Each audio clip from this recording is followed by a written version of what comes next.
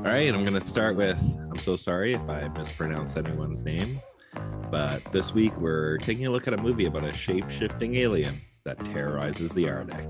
Yep, we're talking movies, we're talking Slashback, starring Tanisha Shirley, Chelsea Prusky, and Nyloza Ellsworth, written by Ryan Cavan and Nyla Insuik, who also directed.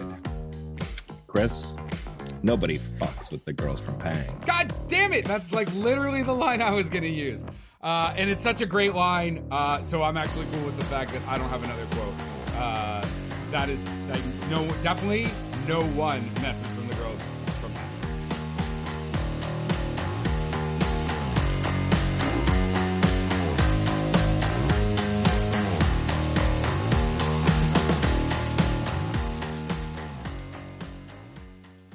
Hey everybody, and welcome to this week's episode of How'd You Like That Movie?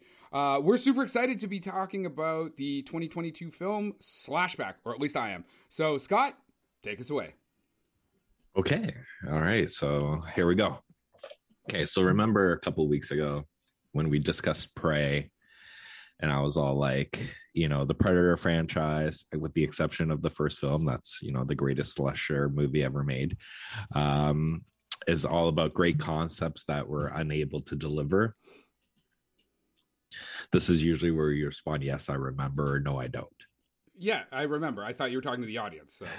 No, I was talking to you. Oh, okay. Like I can't interact with the audience. I can't ask them questions in which they respond back. Okay, so I think You this can. film. It's called Twitter.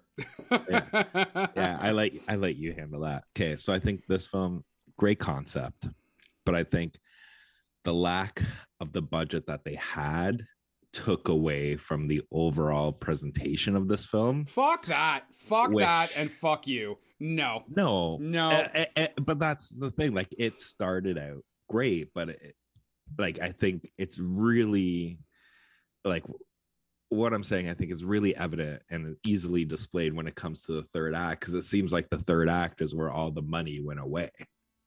Like that they had already ran through their budget, you mean? Yeah, I think all the budget went through the CGI. On the topic, I was not able to find budget numbers for this. Were you? I couldn't. No, yeah, I didn't either. Anyway, a lot of it was done through grants through Ontario Creates and the CBC and some of the Indigenous grant funding bodies here in Canada. So that might be why, that those things they're publicly probably available, but you have to actually go to those grant websites and dig up how much money they got. You know what I mean? Yeah, I know back in 2018, this was presented at I'm fucking French, so I'm gonna mispronounce it, but the Frontiers CoPro Market in Montreal. Yeah. Then in 2019, it went to the Finance Forum in Helsinki to get some funding for it, and then it was presented as well. Well, it went to it premiered at South by Southwest. Yes, but it was then at the Marche du Film at the Cannes Film Festival, and that's when the company Sierra Affinity, which is helped out with the international distributor for the film and got it some financing more, and that's when it but that financing premiered. Though would have been for media and distribution, right? So your production would have already been wrapped at this point because you're already at the film markets, right? So sure, yeah, because I know the first I don't that's know you that. don't they wouldn't have been showing in without its post-production completed at that point, you know what I mean? Well, there you go. But yeah, it's a fun concept, it's a good concept. But yeah, the thing that took it away kind of was, the lack of kind of budget for me. That this is coming from, hold on. This is coming from a guy who fucking loves John Carpenter's The Thing. And this is basically The Goonies meets The Thing.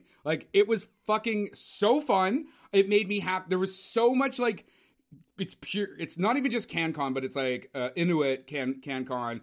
It just made me fucking happy, from the set design to the wardrobe choices, even the just sassy fucking talking of those girls. It was so good. I think So I'm go not, ahead. Go ahead. Again, Go ahead. I'm not saying that it's not. Do you think I'm right though good... that it was basically like The Thing meets the Goonies? Like, did it not have that vibe? Well, I think this film is it's a good test film, especially if you're ever thinking. It's also Nyla's first feature film. Like, these people that like she had done some short work and stuff like that, but like these people that just like fucking hit it out of the park. This is what makes me afraid to make a feature film, because I don't want to fail. Yeah, but like I was saying, like this is a good test film in which, especially if you want to have your kids watch John Carpenter's The Thing, right? This is a good film to sit them down with, so they get the concept of the thing. They get prepared what they kind of be seeing later with the morphing. It's kind of like Monster Squad, which people can go back and watch our episode there, where it's a good like get you in the headspace, like, okay, this is kind of what it's like, but it's now going to be a little bit more extreme. Yeah. It's like your gateway drug. Exactly. This is a good weed. Did you watch it with your kids? Yeah. Well, and? Yeah. Too. We should have had them on, because they probably give fucking better breakdown than you're doing. How did they like? No. None of them liked it. They all thought it was really bad. Yeah. But that's the thing. Like, again, what they're looking for, and kind of got them to watch the trailer first, and the trailer hyped them up a lot. And again, like each one is like the third act, kind of like, to me, just like, is that what they said? Your children, they were like, I don't know, it kind of comes apart in the third act. That's this is a verbatim quote or what? Well, when they're like, I didn't like the ending, kind of like, that's the third act. Mm-hmm. So it's close to a verbatim quote. But yeah, I get what you're saying, and I appreciate your enthusiasm, opinion. Yeah, like I like you're not very enthusiastic on many films, right? Unless you have an agenda. But yeah, I do appreciate it, and like I said, like it's a good concept, and like I did like it. And a lot of the girls that were actors, this was their first movie, and I think they did a good job, like with the acting, especially with the load they had to take. Oh yeah, because it's dialogue heavy, right? Like there's lots going on. Yeah, go ahead. Yes. So I mean, like I said, so I thought it was great. I really appreciate. So we did what was it, Night Raiders, right? So we did Night Raiders, and we did this, and both are like Indigenous directors and writers, and both female. And I actually think that this did a better job with its smaller budget, even not knowing what the budget it was. Like you can feel the budget constraints on the film. And so I think that like Guy Godfrey, the cinematographer, he did a great job of like, those beautiful shots of the Arctic. Like normally, like I fucking complain about like the drone shots, but they work in this, and they allow the film to be like almost look better than the budget that it probably had, because the natural beauty of the North is, it is natural and it is beautiful. And he showcases this in such a nice way that you have these kind of like little set pieces happening with this beautiful landscape, and it makes it feel like a bigger film. This is a film that didn't try and be a film with a bigger budget. You know what I mean? It understood what it had as far as money. It had, like you said, the actors are almost like, other than the dude at the beginning that gets the first guy killed. He's a fairly famous Canadian actor. I can't find his name right now. Anyway, it doesn't matter. He's not that famous. Anyway.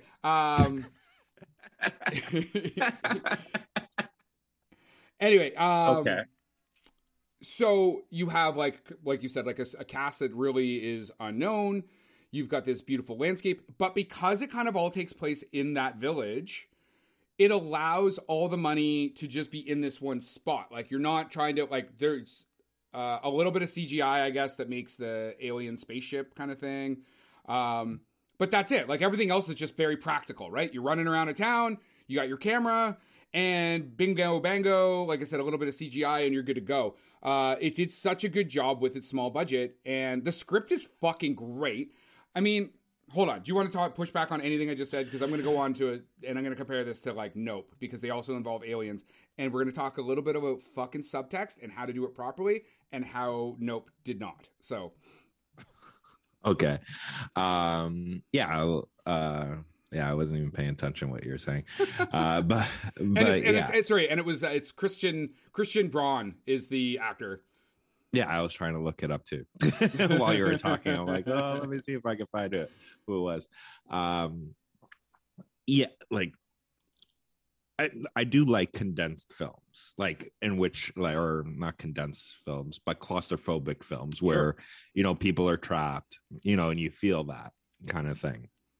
But the like in terms of the plot, how you're saying, well written, I think.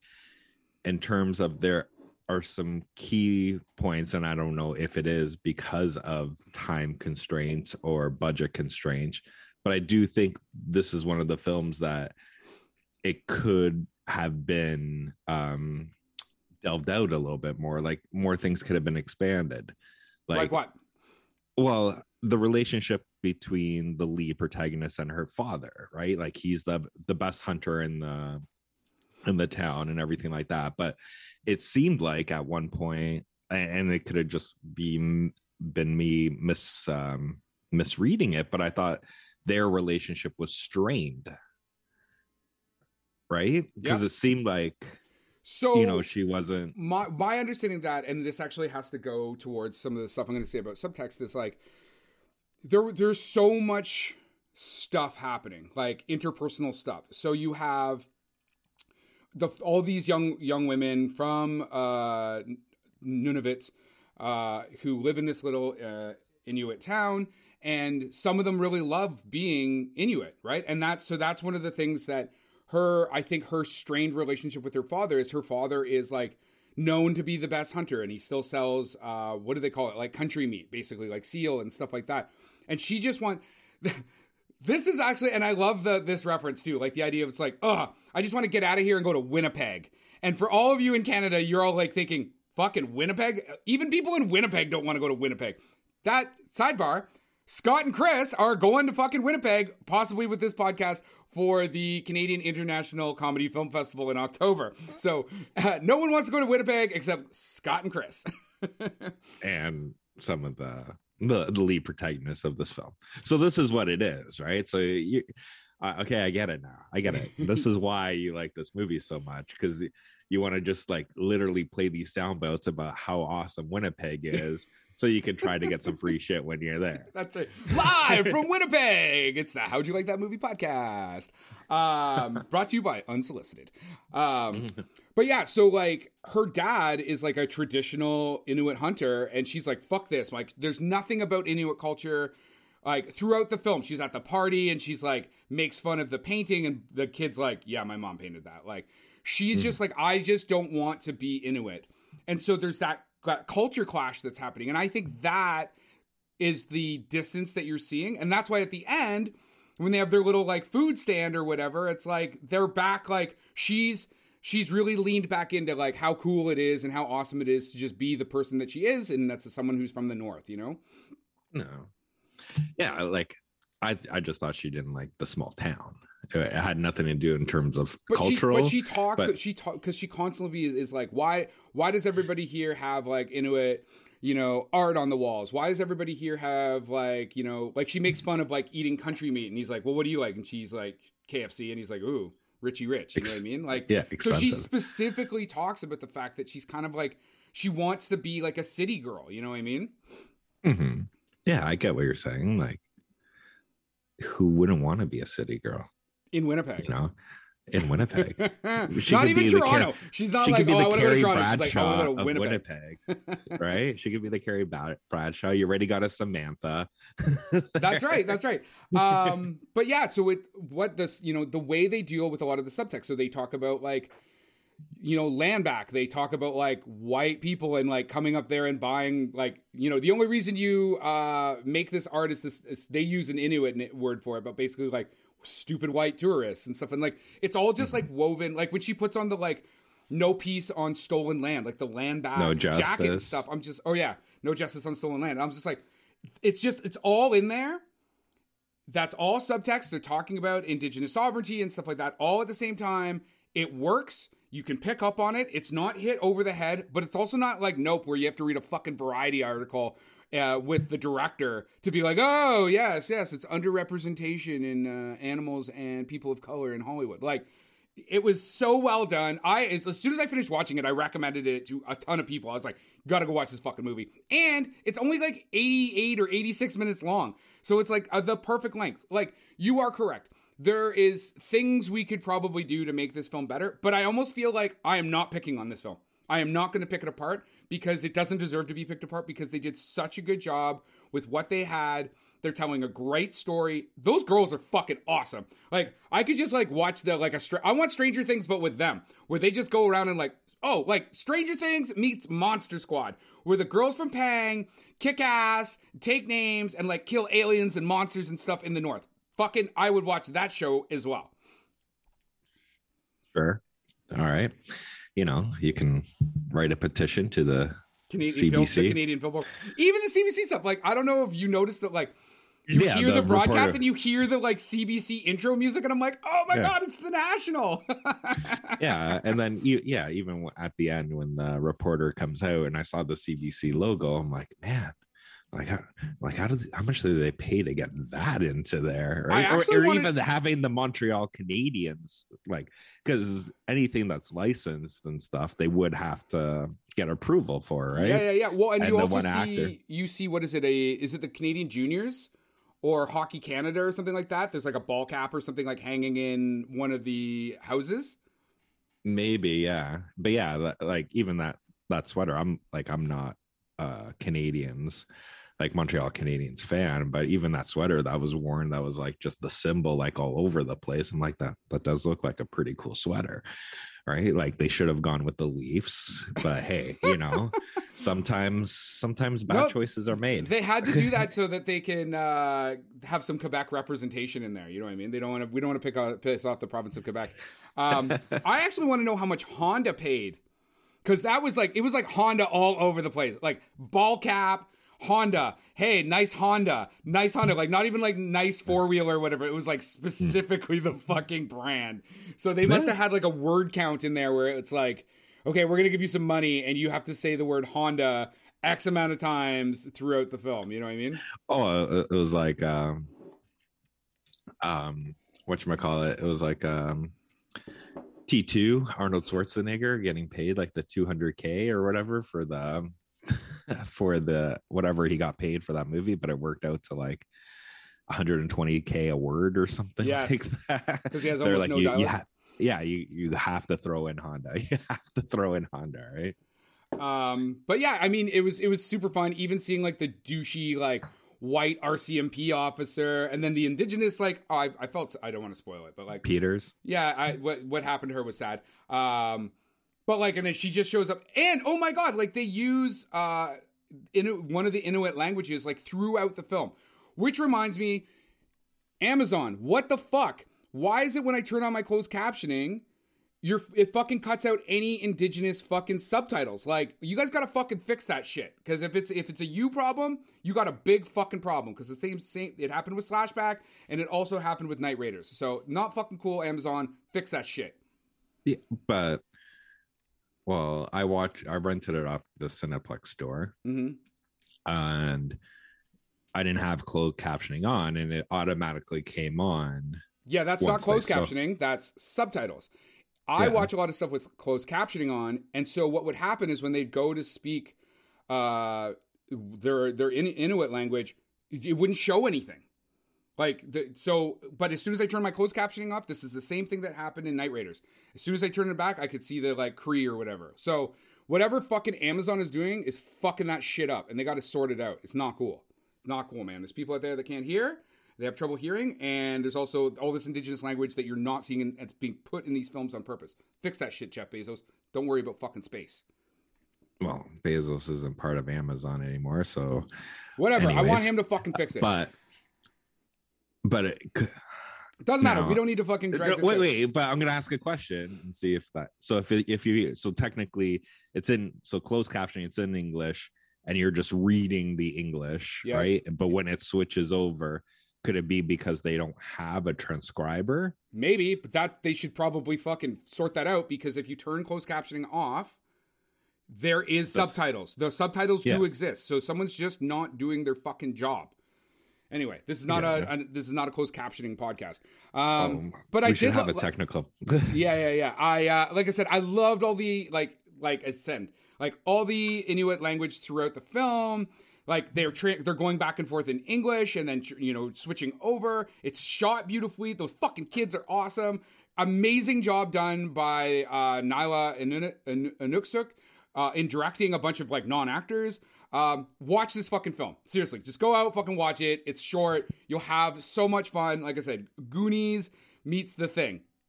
Well, I did like in terms of like with this film, like plot points, like you watch The Thing, like they're watching The Thing, they're referencing The Thing. The one girl, when she's talking about, I'm like, is she talking about fucking John Carpenter's The Thing? Like, yeah, that's so and they're awesome. like, oh, and then his stomach broke open and it cut his arms off, and you got to light it on fire. Yeah, like see, like, and like I said, like it's great concepts, because what they're doing is like they have these kids and they're it's technically using like the Scream formula, where you have people that know the horror movie formula and how to apply it to try to survive the film. And they're like, okay, she's like, I've watched The Thing, so this is how we kind of have to survive it. They even got to the point like, well, the only way we could know who the aliens are is if we test their blood. And I think that's when, like I said, the budget constraints kind of came in, because you can automatically see who the aliens were. Sure, and you could right? in Men in Black, like the original Men in Black, right? So, but even on that topic, they superimpose Inuit folklore on top of like the alien. At first, she's like describing what she thinks she saw, and she's like referencing her own past as like someone in the North and being like the story she was told by her elders. Anyway, it was fucking great. Go out and watch this fucking film. Don't listen to Scott. Fucking Scott doesn't know anything about fucking movies most of the time anyway, so. What? Even horror movies. I'm like, fucking hands down, I like this film. I would rewatch it. I think it's fun. But this ain't a horror movie. Like, no offense. This is not a horror movie. Like I said, this is like a fucking palate cleanser for kids to get ready to go into horror movies. Sure. Call it whatever you want. Call it family friendly. It was super good.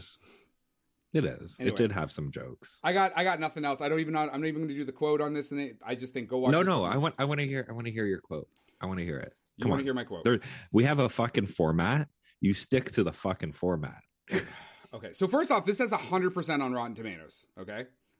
So Mara Gates from RobertEbert.com says, "The girls from Pang seriously kick ass, and I can't wait to see what Inusuk does next."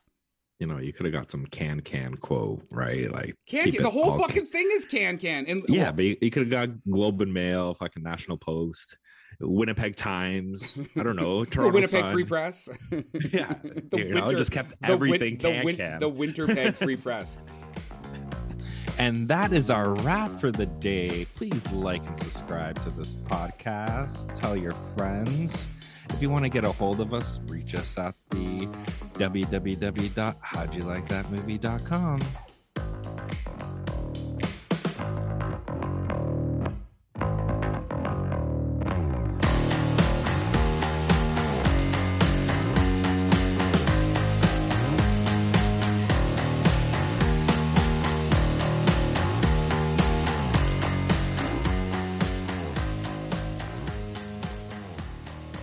The Globe and Mail, so can pretty much saying what look at that, eh? Yeah, but I just think it's like an asshole fucking like it basically underestimates like all the fucking it undercuts all the fantastic work that was done. It looks beautiful. It doesn't look low budget. Like you can feel the low budget, but it looks good. They're doing this great job. Cheap ass Michael Myers mask on top of the contortionists. Look fucking like cheap, right? But it just works, man. I'm like if that's what you're getting fucking Beto to shave out of, like. Production by Rod Shaver, Vader Monkey Productions.